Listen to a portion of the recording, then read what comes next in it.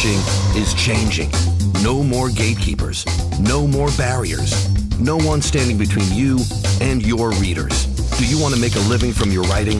Join indie bestseller Mark Dawson and James Blatch as they shine a light on the secrets of self-publishing success. This is the Self-Publishing Show. There's never been a better time to be a writer. Hello and welcome. It is the Self-Publishing Show with me, James Blatch. And me, Mark Dawson. We are fresh back from Vegas, crazy Vegas, where the Grand Prix starts tomorrow for us. Yesterday, if you're listening to this on Friday, the Grand Prix meeting. It's going to be interesting. Anyway, we had a brilliant 20 books. The final, the last hurrah, the last dance of 20 books, Vegas, because the conference in that current form is ending. And they revealed the new name for the conference, which is Author Nation, which is my preferred conferencey face. Yes. But yeah, that didn't win the ballot. But yeah, Author Nation, I think is a pretty good name. I think. Yeah. Simple. Does what it says in the tin. Yep. And yeah, Joe Solari, who is a friend of ours, who is taking over the running of the conference from Craig Martell, and and Craig's done a fantastic job for the last 6-7 years, and has definitely earned the right to step away and hand it over to Joe, who has some interesting ideas, and announced Kevin Smith will be the keynote speaker next year, which is an interesting choice. Someone Silent Bob. Silent Bob, exactly. Yeah, I did actually say to Lucy when I came back, Kevin Smith speaking next year, and she was like, "Who?" So that's interesting, because I think a lot of people in the room know who he is. We are the right demographic for it, but I don't think my kids would know who he is, and my dad wouldn't know who he is. But your dad, definitely. Your dad's in his 90s, so he's not likely to know who Silent Bob is. But no, I love. I think he's a great filmmaker. I love Clark's. I remember watching that black and white film 25 years ago. Yeah. But yeah, it's an interesting choice. I think he's got lots of interesting things to say. Is he a perfect choice for an author conference? It's a hard one to say. I'd certainly go and listen to him. Yeah, in terms of creativity, as a creative, he has lots of things to say. You probably won't remember, but when we were newbies at the BBFC, we had a room at the end of the building. The 6 of us inhabited about the long-winded training program, which went on for about 4 months. But on the door was a poster saying, "With no power comes no responsibility," and that is a Kevin Smith quote from one of his films. Anyway, yes. So that was Vegas. We'll perhaps give a little bit of a nod to one or two of the sessions, the things we learned from that. As we go through the next few weeks. But before we do anything else, I think we have some new Patreon listeners to welcome to the show. Marcus. Yeah, we do. We have AJ Wyatt, Con and Danny. No address for any of the three, but we are very grateful for them supporting the show on Patreon. It does help us keep the lights on, and keeps James in expensive kit. Yes, well, look at my expensive kit. Although I have noticed mine's quite dirty. That side. Oh yes, is a little bit. Yeah. Yes, I'll hold that there. But this is the live hoodie, and the reason I'm modelling it today is because in a carefully crafted giveaway, in other words, we found a box of 10 of these, and we need to give them away. We've decided that the next 10 people who sign up for the conference are going to get a free hoodie sent to them wherever you are in the world, and it'll be one of these lovely warm hoodies. Just as we go into winter, if you're in the Northern Hemisphere. Of course, you might be in the south. Just put it in the cupboard for a year, for 6 months. So you don't need to do anything else apart from just sign up to the conference. And if you want to do that, this is our conference we're talking about, which is in June in London, 2024, June 25th, 26th, the second largest indie conference in the world and the largest in Europe. And that is going to be available to you at selfpublishingformula.com/SPS live. So the next 10 people who sign up will get a hoodie sent to them that you can wear to the conference if you like, although it is June, and hopefully it'll be nice and warm in June. Yes, and one more thing to say is that we are in the last few days of Self-Publishing Launchpad. So this is the foundation course, very detailed, big foundation course of how to set yourself up for success as an indie writer. It's what we do best. These are online courses, and that is going to be available until Wednesday. If you go to selfpublishingformula.com/launchpad, you can read all about it, find out what's in the course, and sign up for that. And of course, with all our courses, there's a 30-day, no questions asked, money-back guarantee.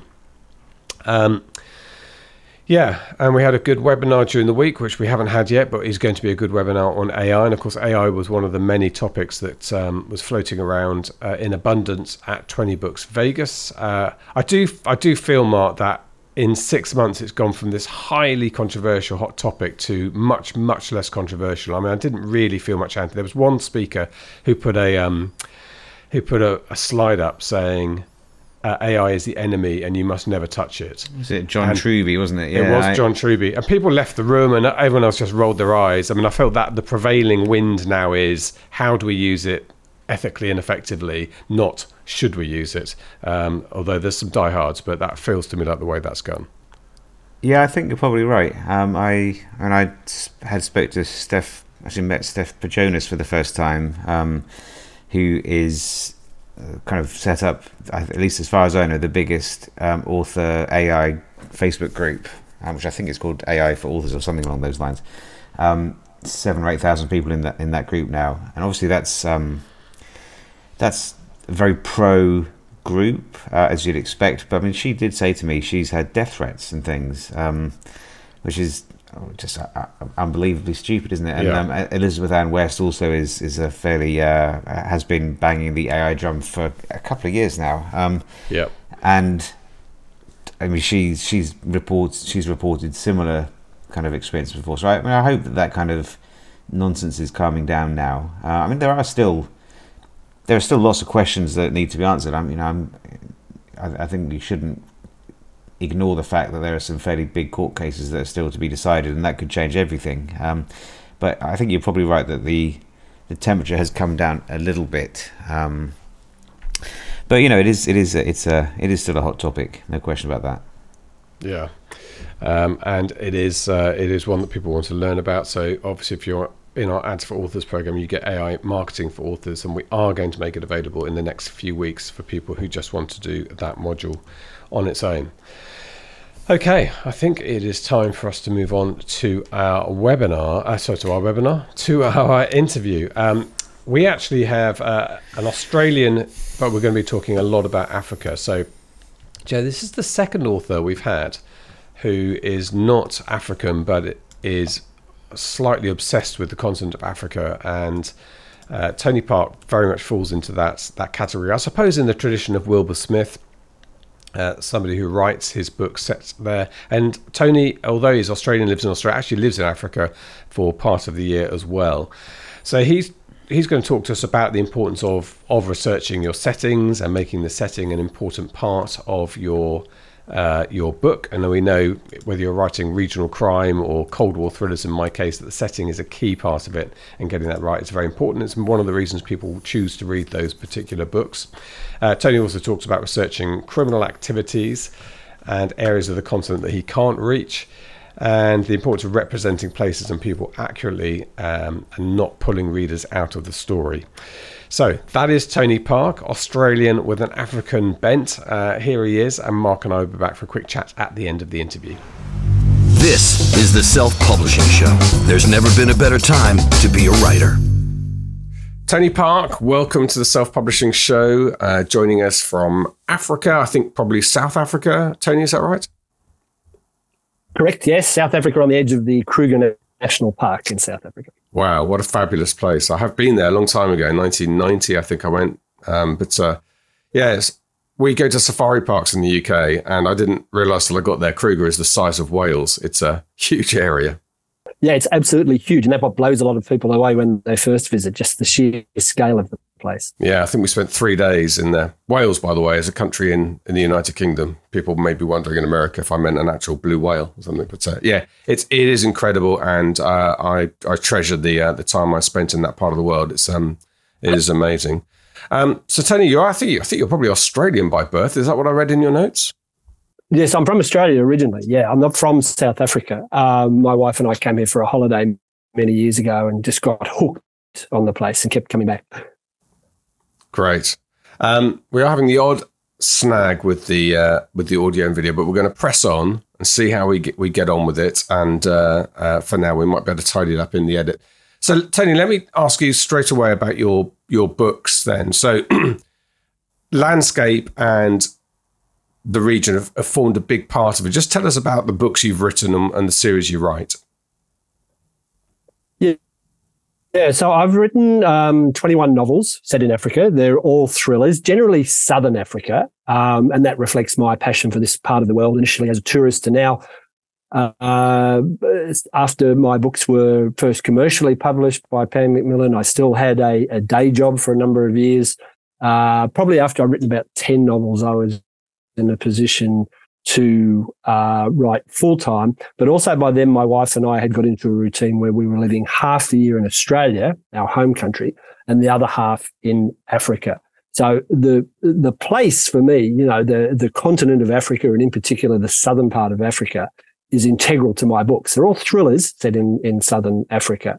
And I think my readership base, if I could categorize it around the world, is often people like yourself who have maybe visited Africa or Southern Africa on safari and liked it, but certainly expatriate Southern Africans living in the US, UK, Australia, who have moved for very good reasons, but still miss the continent. And there are a lot of my readers, interestingly enough, that I have corresponded with who may have never visited this continent. I think South Africa, in your case, the region, the setting is an integral part of your writing, right? Yeah, absolutely. So I've written 21 novels, thrillers, all set in Southern Africa. And that reflects, my journey from being a tourist. And then I was lucky enough to get commercially published through Pan Macmillan Australia, and then got a kind of a gig to write the Africa books, because a large part of my audience is maybe people like yourself who visited Africa on a safari holiday and liked it. But also a big part of my audience is the Southern African diaspora, people who have lived in Africa who've now maybe moved to Australia or the UK or US for various reasons, but kind of miss their homeland. And there's a hunger to be reminded of that.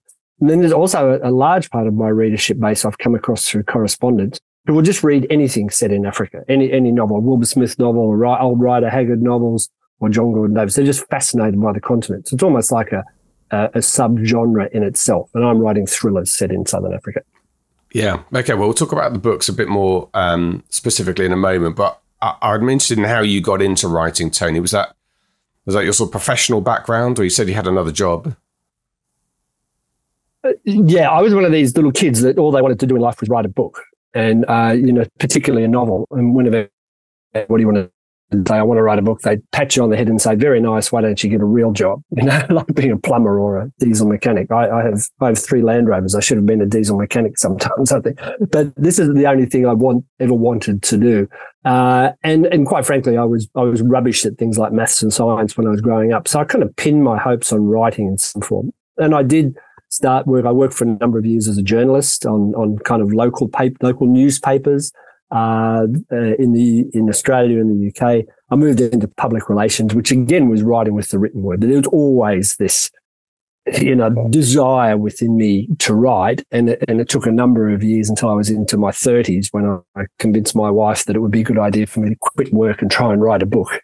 And to my surprise, she said yes. And to cut a long story short, I failed with the first novel, although interestingly enough, it was a novel set in Australia, and it was set in the outback because I made the rookie error of thinking I'll write a book that other people overseas will want to read about Australia. And I set it in the outback, which is quite interesting because I'd never been to the outback. So I learned some very big lessons about place very early on. That's not a good idea to just write something because you think other people want to read it, but to write something that you're interested in and passionate in. And it was after my 3rd trip as a tourist to Africa on an extended visit that I wrote a novel set on a tour through Africa, and that got published. And a lot of that was due to place. Yeah. So your writing got a sort of faltering start, I suppose you'd say. And then the thriller series, which I can see on Amazon here, African Sky, I think is one of them, isn't it? Is that book 1? Yeah, I've got a couple of series. So there's a series set in Zimbabwe, African Sky and African Dawn, and then I have a couple of fairly strong female characters. One called Sonia Kurtz. She's in 4 books, starting with the Delta. In fact, 5 books, sorry. And another, she's a mercenary, a private military contractor who plies her trade around Africa. And then there's another series with a female detective, Sonny van Rensburg, a South African detective. And she's the subject of a number of books. Again, all in the common thing is the 2 common things in them is they're all set in Southern Africa, and they all tend to have an environmental angle, often looking at things like the illegal trade in wildlife, poaching in its various forms on the African continent, which is a huge problem over here. So that's a common thread to them. That's interesting. You've got a female lead. This is something I'm doing with my 4th book, which is a thriller spy book, and when I mention it, people do raise an eyebrow, and sometimes just because, audience expectation, my audience is probably 55 plus males generally, but I felt really strongly that I wanted a female lead, and I think it's absolutely, the right thing to do for the time and place that I'm writing in the 70s. But how have you found it? Yeah, look, I think you raised some very good points there. I didn't know who my audience was when I started writing. I didn't. I'm told the majority of my audience is probably is women. Certainly, that's the majority of the feedback I get. But certainly, I wouldn't be a high majority. I think it's one of those things, that write about what you know, but write the sort of books you want to write and the sort of books you like to read. I was always a big fan of Ken Follett, and who has often had a strong female lead character in the book. And I don't have to look too far to get real life inspiration for this. I do a bit of nonfiction as well too. I wrote a book with a retired South African general, Major General Johan Jooste, last year called Rhino War, which is, I was ghostwriting his memoir. He headed anti-poaching in the Kruger Park.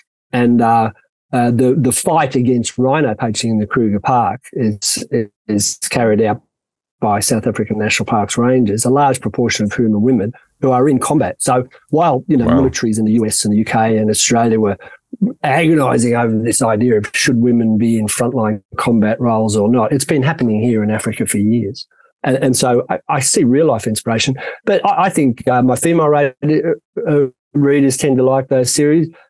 The males like it. I served in the Australian Army for a number of years. I was in Afghanistan, and I served with an SAS guy over there, and he gave me some good feedback. He said, I wasn't sure when you started writing this book with a female lead character, a private military contractor.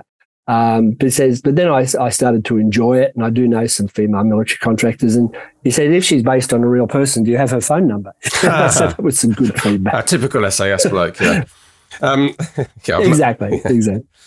The poaching thing, I think we should probably just explain and talk about that a little bit, of how big an issue it is and how violent an issue it is. And I think the moment it dawned on me was not actually in that 1990 trip, although I spent quite a lot of time in South Africa that year, but more recently in 2013, I think something like that, I worked in Africa doing some filming, and I was in Nairobi. And I passed 2 war memorials. What I thought were war memorials. They looked like war memorials with lists of names on them, with the dates that the people died, and they were the force fighting poaching. And sometimes there'd be the same day and 4 names, and you just try to imagine the catastrophic level of violence and ruthlessness that the poachers have, and that the army or the armed forces, whatever sort of branch it is of the forces in the countries, are up against. And that's something obviously you're bringing into your stories. Yeah, it goes very much to place as well too, because the 2 things hit you, I think, these days when you go on safari. Number one, if it's first-time safari, you're kind of blown away by the majesty and the beauty of wildlife and its natural settings. And then almost in the same breath or the same day, you'll see guys and girls in camouflage uniforms carrying assault rifles. And you say, well, what are they here for?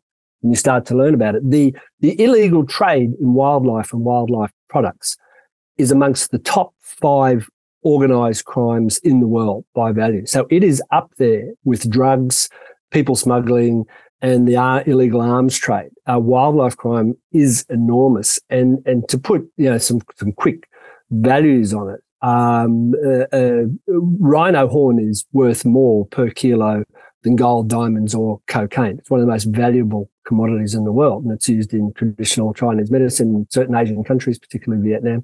And it's also just used as it's like a status symbol thing as well. The ivory trade has been very big in the past. My latest book, Vendetta, starts off on the coast of South Africa and deals with the practice of shark finning. So 100 million sharks are killed each year, not for their flesh, but just for their fin. And it gives rise to some very abhorrent practices, including finning, where an unscrupulous fisherman will catch a shark, chop off the fin, and just throw the shark still alive in the water to drown. I'm sorry if that's offensive, but that is a real life practice because it's all based on money and greed. I've written a book about plant smuggling, James. I mean, wow. There are certain species of African cycads, these wonderful Jurassic era plants that look like a cross between a pine tree and a big fern, that are actually the most endangered living organisms on this continent of Africa. And they also command a huge amount of money on the illegal market. This is a market fueled by nice people in sensible shoes with nice gardens, around the world. So, so whether it's plants, whether it's sharks, whether it's rhinos, whether it's elephants for their ivory, the list goes. I've done books about vultures being killed for their use. They're used in traditional medicine here. And I'm working on a book about pangolins. So, it's huge. It gives you a setting here in Africa that has this contrast, as I said, between amazing natural beauty, yet you're also in the midst of a war, if you want to call it that. I mean, I hear the South African National Park's helicopter often, particularly on full moon nights, because that's the favourite time of poachers. And I've worked that into novels in the past because that's the reality of where we live here. Wow, it is quite something. The market for like the shark fin stuff and the rhino horn, is this still China, places like that? Yeah, what's happened is it's really interesting. Markets change, and demand changes over time. A lot of rhino horn, funnily enough, used to go to the Horn of Africa, to Yemen, back in the 60s and 70s, where it was actually used. Rhino horn was used to make ornamental dagger handles.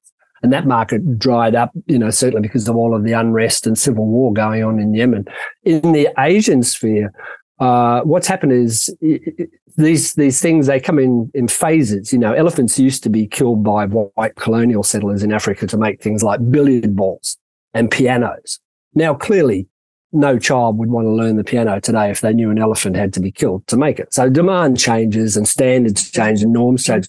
China is not necessarily a big market for some of these products, but you can look at a case in point in Vietnam, which obviously struggled for many years during decades of warfare against the French and the Americans, and was a very poor country for a number of years, but now has emerged as a bit of a tiger economy. And Vietnam has a high ethnic Chinese population who now, at last, have enough money to afford, it's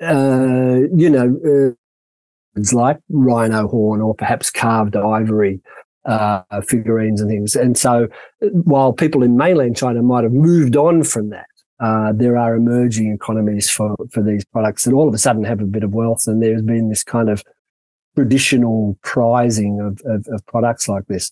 In traditional medicine, it's not just Asia. Within Africa, as I said, things like vultures are killed for use in traditional medicine. And it's something I've explored too in my second last novel, Blood Trail, which is all about beliefs and traditional medicine and traditional beliefs here, because they do have an impact on wildlife. Certain plants and certain animals are used in traditional medicine.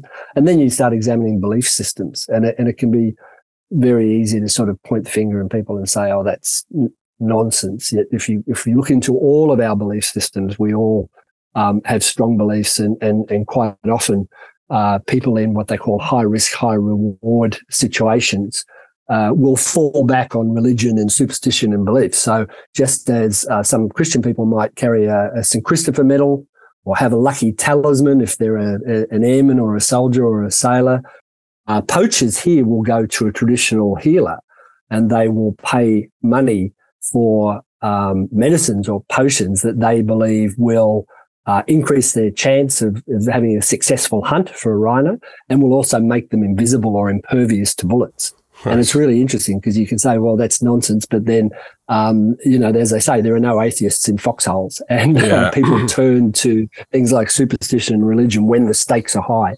And that can go into sort of the setting and mindset as well, too, when you're trying to describe characters and their motivations.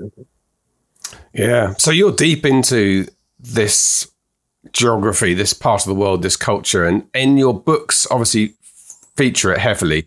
Do you use it as part of the marketing as well, or would you find that limiting? Do you want your books to be read by a wider thriller audience? Yeah, that's a really, really good question, because yes and no to both. I would like to have a wide audience, but I have to accept that, and I think this is an important thing, is when you look at place, if you choose to stake your novel firmly, wholly and solely or squarely in a particular place or time, that could be the hook. That could be what makes people buy it. And I have to accept that probably the majority of the people that buy my books do so because they're set in Africa. Sure, I'd like to broaden it if I can. And I try and broaden it by mixing up some of the locations and some of the subject matter. So I guess it's like writing in any particular genre. If you're writing in romance or you're writing in horror or sci-fi, there's almost a bit of a contract, I find, to it. And that's what I quite often say to people, don't be scared of that. Place could be the reason someone buys this book. And it's almost like you're signing up to a little contract with the reader. And part of that contract is they expect to be taken to that place, whether it's, you're into sort of Nordic crime and you want to be taken to that part of the world, or you like a kind of a hard-bitten New York City detective, or it's a UK crime novel. It's part of the contract, I think. So it's something I think it can be embraced, yeah. Have you come across any, because you weren't brought up as a little boy in that part of the world and your family don't go back a couple of generations there, do you have to work a bit harder at making sure it's authentic? Yeah, you absolutely do, 100%. And I, as I said, particularly as a foreigner writing about somewhere different. But that, again, is not something to be scared of. It is important to get it right, and it's important to get your descriptions of place in context, which is something I'm really keen on getting across to writers. I mentor some people through the Australian Society of Authors, and it comes back, I think, to how I research anything in a book. Research is important in all of this. Sure, it's nice if you can visit a place that you want to write about, maybe on holiday, or it's an excuse for your next holiday. Say, I want to set part of my book in this area. That's great. And that's obviously gold standard to a certain extent. But even if you go visit somewhere, it's not enough just to look around and try and hope that you soak it up, because place goes to things like not just the physical landscape or the built environment. It goes to the history of the place. It goes to the politics of the place. It goes to the racial and cultural mixture of a place, the people of the place, and also things like the wildlife and the natural environment. And often you've got, which you always have to do, in my view, is talk to people about the place you're writing. Talk to people from the place that you're writing about. Because just to Google it or just will never give you enough to make it real, and will quite possibly set yourself up for a fall. So I talk to people, and particularly if I'm in the odd sort of occasion where I have to write about a place that I haven't been, the best source of research is to actually find someone who's living there or lived there recently, and just ask them a few pertinent sort of questions about the area. I can give you an example, if you like, of a place I wrote about. I've never been to the Democratic Republic of Congo, formerly known as Zaire, before that the Belgian Congo. It is this huge country in the middle of Africa that has about every ecosystem. I would just love to go there as a tourist, but I can't, because it's sort of been in a continual state of war for about the last 40 or 50 years. And when you talk about rangers in action, national parks rangers are regularly in gunfights and unfortunately killed in action in that part of the country, because one of its key attractions is the mountain gorillas, the endangered mountain gorillas. And the mountain gorillas happen to live in the most volatile part of that volatile country. So I wanted to set a book there. Now, I have seen the mountain gorillas across the border in neighbouring Rwanda and Uganda. So I could describe gorillas and I could describe the habitat, but I wanted to set part of this book in the town of Goma in the DRC, and I'd never been there. So what I did, and this is the way I research a lot of stuff, if I need to know something, I stalk people. There's no nice way to say it. I get online and I look for someone who's an expert in a field or lives somewhere, and I send them a little email. Hi, my name's Tony Parker. I'm an author. I write novels set in Africa. Could I ask you a few questions about your trade or your profession or where you live? And I found a very intrepid lady based in Australia who worked as she was a child of missionaries who grown up in what was the Belgian Congo then and then Zaire. And she goes back every year to support the people of the village where she grew up. She's an incredibly intrepid lady, incredibly brave lady, and spent a lot of time in Goma. So I just started asking her questions. What's the first thing you notice when you go into Goma? She says, you notice the big Primus beer billboard, because we might pronounce it Primus, it's Primus, but right. It's pronounced Primus. It's very, very important. You have to pronounce it locally. And I could work that in. Automatically, I'm thinking, places about how people speak. It's their pronunciations, it's their vernacular, their tone. And you notice the Primus billboards. First thing you see when you're driving to town. Great. Okay. What do people eat and drink? Oh, Guinness and Coca-Cola.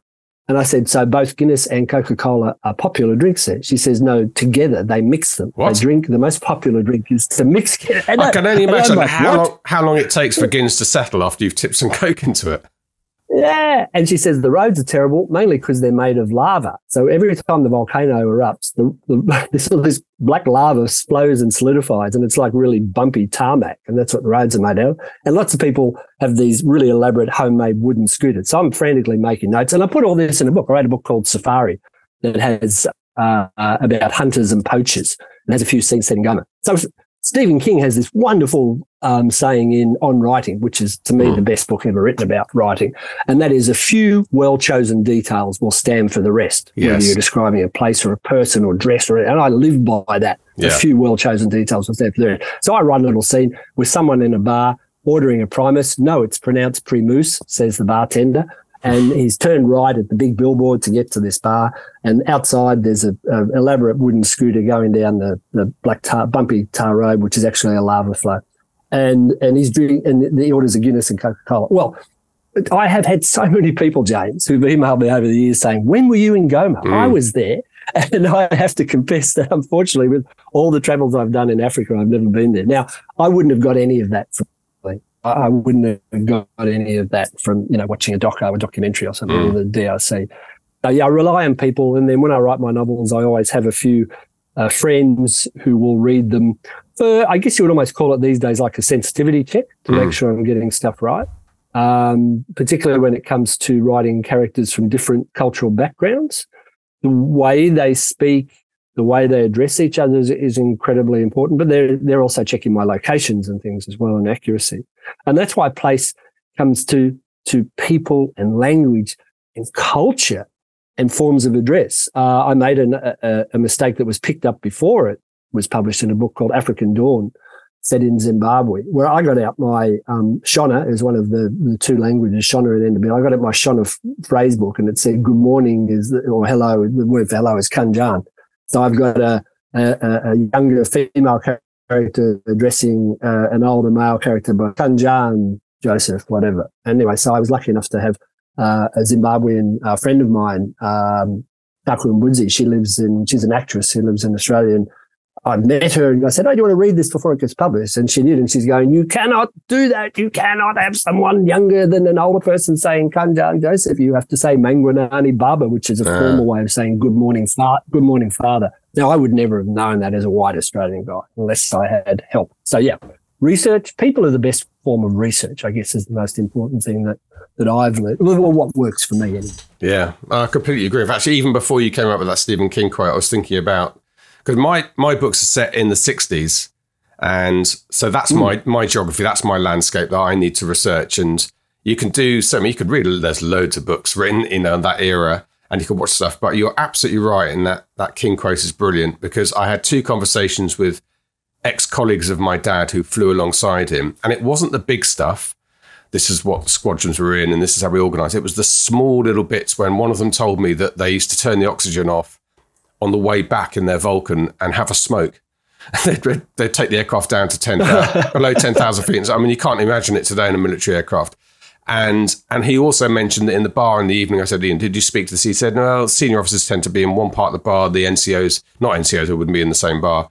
but the admin and the air traffickers were in one part and then the pilots were in another part. And those small details about how they had a drink together in the evening, which was not, that's the stuff that suddenly is the reason why I get emails like you do saying, did you serve in the Absolutely. 60s? Because that was, you absolutely nailed how the mess was. And I think it's a good lesson for anybody writing either geography or history. It's almost the same type of thing, isn't it? Getting that environment right. It's those conversations you have and the little bits of stuff in between the very specific detail of their lives and the big picture are these little ordinary moments they wouldn't think to tell you unless you have a conversation with them. Absolutely, 100%. And the other thing I do is I research retrospectively. So I write a first. I'm like a pantser. People call it, the seat of the pants thing. And so I just write the story. And if I don't know something about a location or a place or a profession or a piece of kit or whatever, I just write a little note check to myself. And so I go through, I do my first draft, do my first check. And so when I go hunting for people or stalking people to help me with my research or getting them to check sections, I'm not asking them, tell me everything you know about your job or everything there is to know about flying a helicopter or everything there is to know about the DRC. I'm just asking for I've got a good idea of the sorts of detail I need, and it's up to them to help me fill in that detail. So I'm not wasting their time either. Mm. Well, the scenery in the background is an incredible one. And your covers are fantastic, by the way, Tony's looking at it. And we've had Peter Rimmer's daughter, Heather Stretch, on the show before. You must know Peter Rimmer's books. I don't know whether, I think you definitely have a crossover. Looking at Amazon's also books, you definitely have a crossover in the audience. Yeah, absolutely. Yeah, definitely. And you mentioned Wilbur Smith as well. You touched on this, and I do want to ask you about it again, that you and I are both white, European, obviously original descent, Australian now, and there is a bit of a danger of writing in because we've had so long in my lifetime, so long of looking at Africa through colonial eyes, so the Happy Valleys type image of the continent. And that does get picked up a lot now, where you need to be a bit more authentic and understanding what we call the real Africa, whatever you want to describe it. But this, you alluded to this, but this is something clearly, I'm sure, keen in your mind when you're writing. Yeah, it is very much so. And it's kind of, I'm aware that, people can be criticized for sort of trying to write as a particular character or appropriate a sort of character, but you're kind of damned if you do and damned if you don't. Yeah. Because at the same time, I don't want to, and nor should I write a book set in Africa that's just populated by white middle-aged male characters, because it's not real, it's not reflective of society. The other thing too is South Africa in particular, Southern Africa in general, but South Africa in particular is changing. It's a good market for books. Publishers, there is a very strong publishing industry here in South Africa. And a hunger for books as people's living standards improve and people have more leisure time and more disposable income. So publishers here are looking at focusing on African writers, Black African writers, moving into what would have been traditionally genres filled by European, by white people, so romance and thrillers and historical fiction and contemporary crime and things like that. So I think you've got to do it. And I think it's like anything, really. I don't get too head up about it because for me, I take it very seriously, because I would put the same effort into having someone like my friend Taku. I've got another friend here, Tema, in South Africa. She reads my novels. She works at the local airport, and I quite often get her to check my stuff, just as I would get my former sniper friend to check my gun scenes, and just as I would get my Afrikaans friend from Joburg, Anneleen, to read the books, to check all my Afrikaans words that I've used and Afrikaans cultural references and things like that. So I think the same goes for, I treat writing culture the same as I would write, an action scene or a flying scene if you're in that business as well. Just to get another fresh set of eyes, but a set of eyes that will read it sensitively as well. And when I did write this book a couple of books ago called Blood Trail, which does deal very heavily on people's mindset and traditional beliefs, I was 100% aware that this was like a really tricky topic to tackle, to do it sensitively and believably. It was really interesting because my publisher had a staff member who was also a traditional healer. That was like her other job. And she was able to read it from a perspective to do a sensitivity check on it, to make sure that not only was my language correct and my settings and things like that, but the whole idea of the story was hopefully correct as well too. So yeah, I think it's something to be, as writers, we have to be aware about that. And when you write about another culture or characters from a different background, it's the importance of talking to people, but also something I talk about is getting your research right in context, so it's believable. I'll give you another example. I read a crime novel a while ago by a very well-known, big-name crime writer. I'm certainly not going to say who it was, but there was a scene set in Sydney, which is my hometown, and it was only quite a short scene, but it was the lead character was going to visit Sydney and had an interaction with a police detective in Sydney, and this police detective was going to meet the hero of the story at a yacht club after work where he was taking his son sailing. Now, this police detective lived in a suburb called Brighton, which I think is Brighton-Les Sands, as we would refer to it in the south of Sydney, which is on Botany Bay, and there's plenty of sailing goes on there. But for some reason, he was taking his 16-year-old son sailing at Rose Bay at the Royal Sydney Yacht Club, which is probably the most expensive club in Sydney, in the most expensive area. So how this detective sergeant was able to afford a yacht, I mean, I don't know any coppers that sail. I'm sure there are some. I'm sure there are. But, yeah. If he was an Australian detective, he'd be more likely to take his son to footy training after work. But for some reason, he left his beachside suburb to go to the most expensive marina in Sydney to go sailing with his son on the weekend. They just Googled and they Googled yacht clubs in Sydney. That one would come up and they'd used it. Or probably been there and thought, this is really nice. I'm going to put this in my book. But if you take that out of context, everything was kind of, and it jarred. And one of the things I say, but look, it's a little bit daunting, but I think it's good to keep this in the back of your mind. And we've all done it. We probably all know it, is you only need to read one thing that's wrong in a story, and it can completely undermine the whole rest of the story. Because then you think, if the author's got that wrong, what else have they got wrong? And so I think, getting a fresh set of eyes, not just a fresh set of eyes, but somebody that lives or knows that area or time, just as you mentioned, you've done as well too, is the best way to do it. And to realize is that place is not just what it looks like. It's the history, the politics, the culture, the people, and all of those things go to make the place. And I think the other thing too is place is a handy thing for me, because a lot of what I write, or if I'm setting a novel in a country like Zimbabwe, for example, many of your listeners would know, has had chaotic politics for decades, and a lot of economic strife and political strife, and went through decades of war in the 60s and 70s. You can't write a novel set in Zimbabwe without touching on things like the country's recent history and its politics, because they actually affect every single thing that happens every single day, often in an adverse way. And to describe that can be difficult. And indeed, you probably don't want to put in great chunks of history in your manuscript. If you describe the state of people's dress or the buildings, you can show reader that a country is doing it tough, that it's perhaps suffering through poverty or neglect, rather than just saying it was a very poor country, or it is a very poor country and people were doing it tough.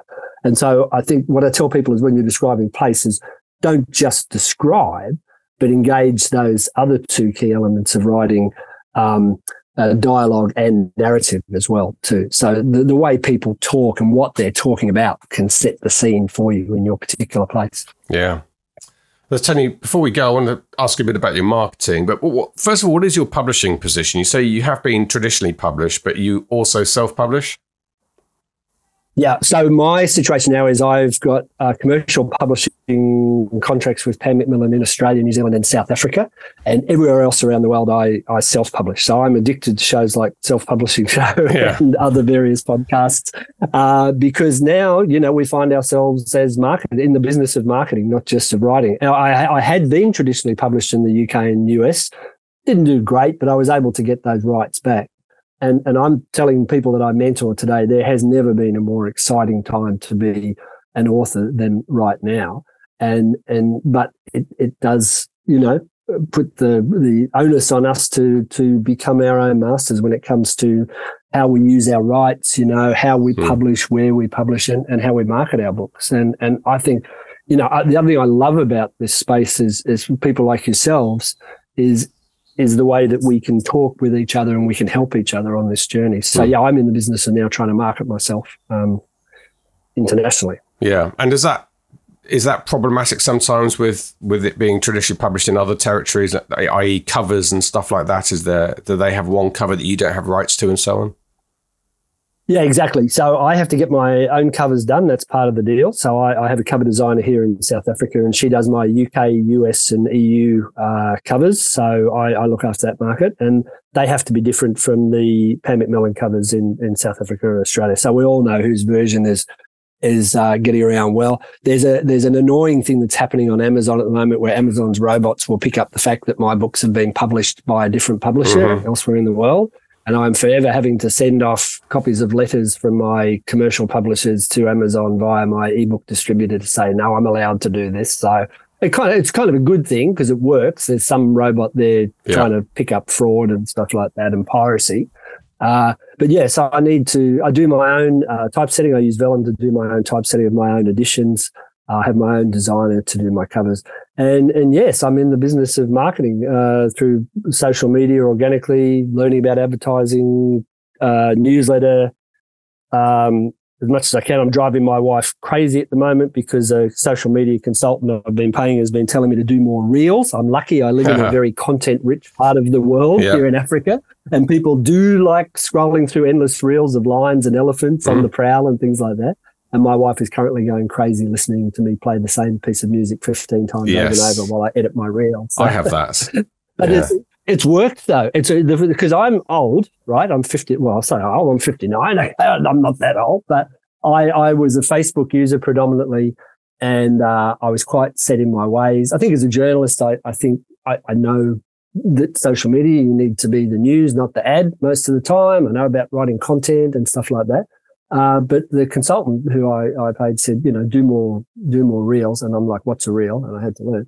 And once I went down that path, I've seen, particularly my Instagram following has jumped maybe 17, 20% in the last month or so since I've just been getting in on the reel bandwagon.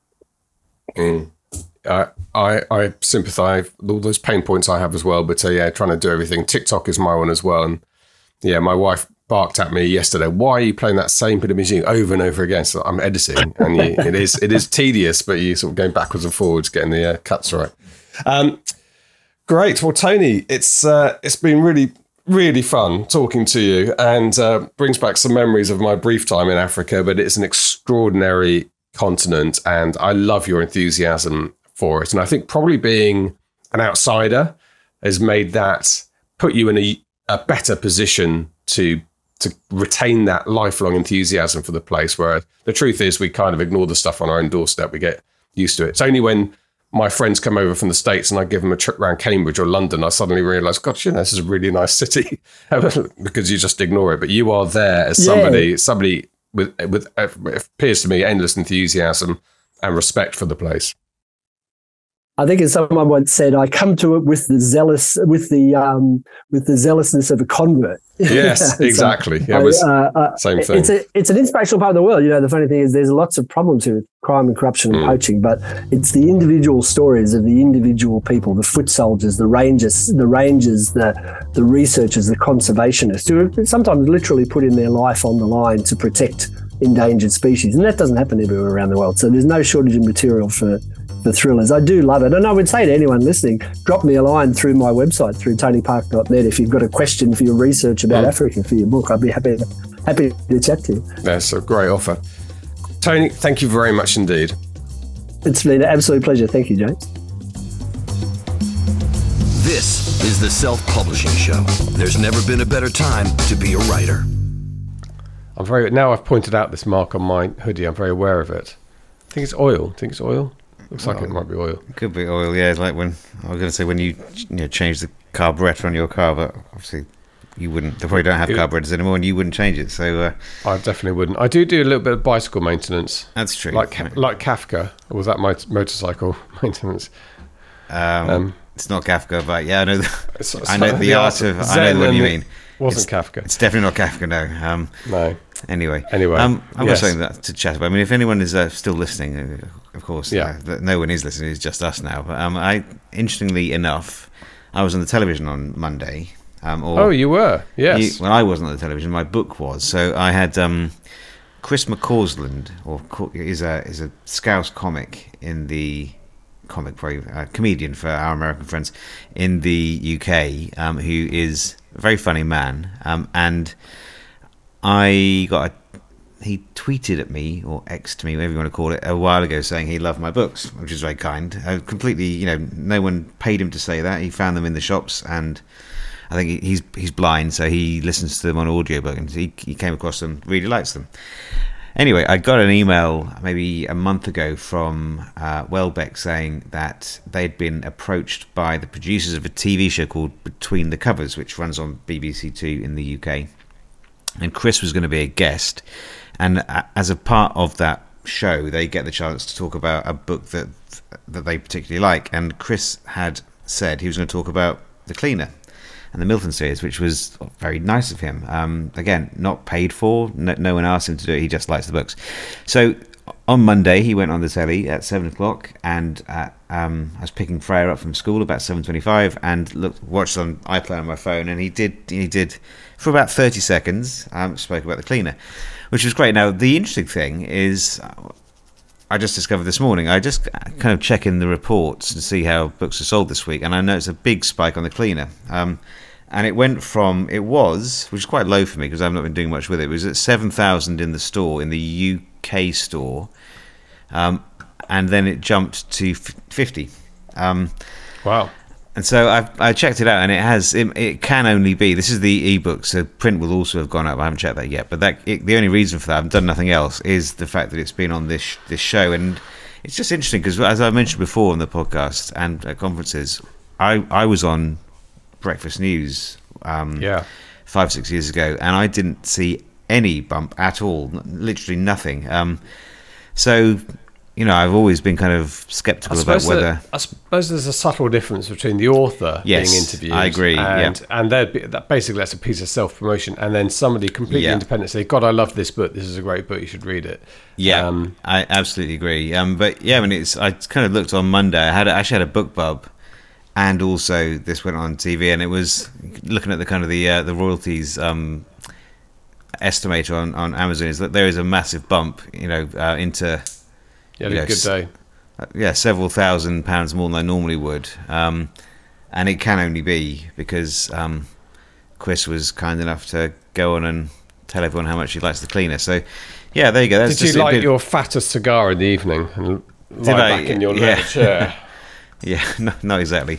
But yeah, it was just interesting because generally my position has always been, don't bother with that kind of thing because it doesn't really make any difference. But has it made enough difference that in terms of the cost of hiring a PR? No, probably not, because we've tried that before and it's expensive. And I think the results are questionable, should we say. But for this kind of organic, wasn't asked, did it anyway, and then saw a bump, I'm quite impressed. I think I should probably send Chris a bottle of whiskey or something and say thank you, because that certainly send him a bunch of codes for all your other books. Well, yes, I could do that, couldn't I? Yeah, absolutely. But yeah, I never know what to do with all those codes you get from. No, it's true. Same. But no, I just thought it was worth mentioning. I might look into that a bit more and perhaps do a little post in the Facebook group at some point. But I thought that was interesting little aside. No, it was great, and there's some great publicity shots of him holding up the book. Yeah, well done. Picked out your book. Obviously likes it. You can obviously write a book. Well, I think I'm all right. Yeah, I've done it a little bit now, a few times. Yeah. I said to my just again a funny anecdote. I was got back from America, had a cuddle with the kids, and something came up. What was it? Oh, I remember. Again, we're going massive off tangent here, but given it's just us here, it doesn't really matter. We're the only two people on this now. Yeah, so my daughter Freya has been invited to an English project, and the project, because she's good at English, and the project they're supposed to do is they have to plan a book launch. It's completely random. It's like, that's funny, because that's kind of what I do. And we're just saying to Freya last night, look, if your teacher after looking at your project, doesn't agree that she says you need to do a press release, and you say you don't. Just tell her that you asked your dad, and your dad has sold 6 million books. And she misheard me and said, "You've written 6 million books." And I'm like, "No, I've written about 50 books. 6 million books would be, probably not possible." Although watch this space, AI and all that. It's, yes, give me a couple of years, I'll get. Don't say that. Don't even joke, because they'll get death threats now. I know. Yeah. Okay. Anyway. All right. Well, look, I think we probably down just to the one. I mean, lots of people come up to me, and they did in the conference, saying, "I love the banter. I love the banter. That's what I listen to." So the odd person says, "I don't like it when you bant," but most people do they sound like that? They sound exactly like that, even though they've typed it into Twitter or something. Okay, that's it. Thank you very much indeed to everybody who helps put this podcast together. Thank you to our Patreon supporters, particularly those who joined us this week, and Tony Park, especially our interviewee. That is it for us for this week. Don't forget, Launchpad closes on Wednesday, selfpublishingformula.com/launchpad. And don't forget, you could get a hoodie if you sign up for the live show. The next 10 people who sign up are going to get one of these beautiful scarlet hoodies sent to them. selfpublishingformula.com/SPS live. All that remains for me to say is it's a goodbye from him. And a goodbye from me. Goodbye.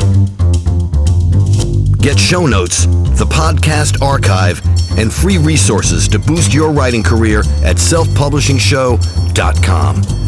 Join our thriving Facebook group at selfpublishingshow.com/Facebook. Support the show at patreon.com/selfpublishingshow. And join us next week for more help and inspiration so that you can make your mark as a successful indie author. Publishing is changing, so get your words into the world and join the revolution with The Self-Publishing Show.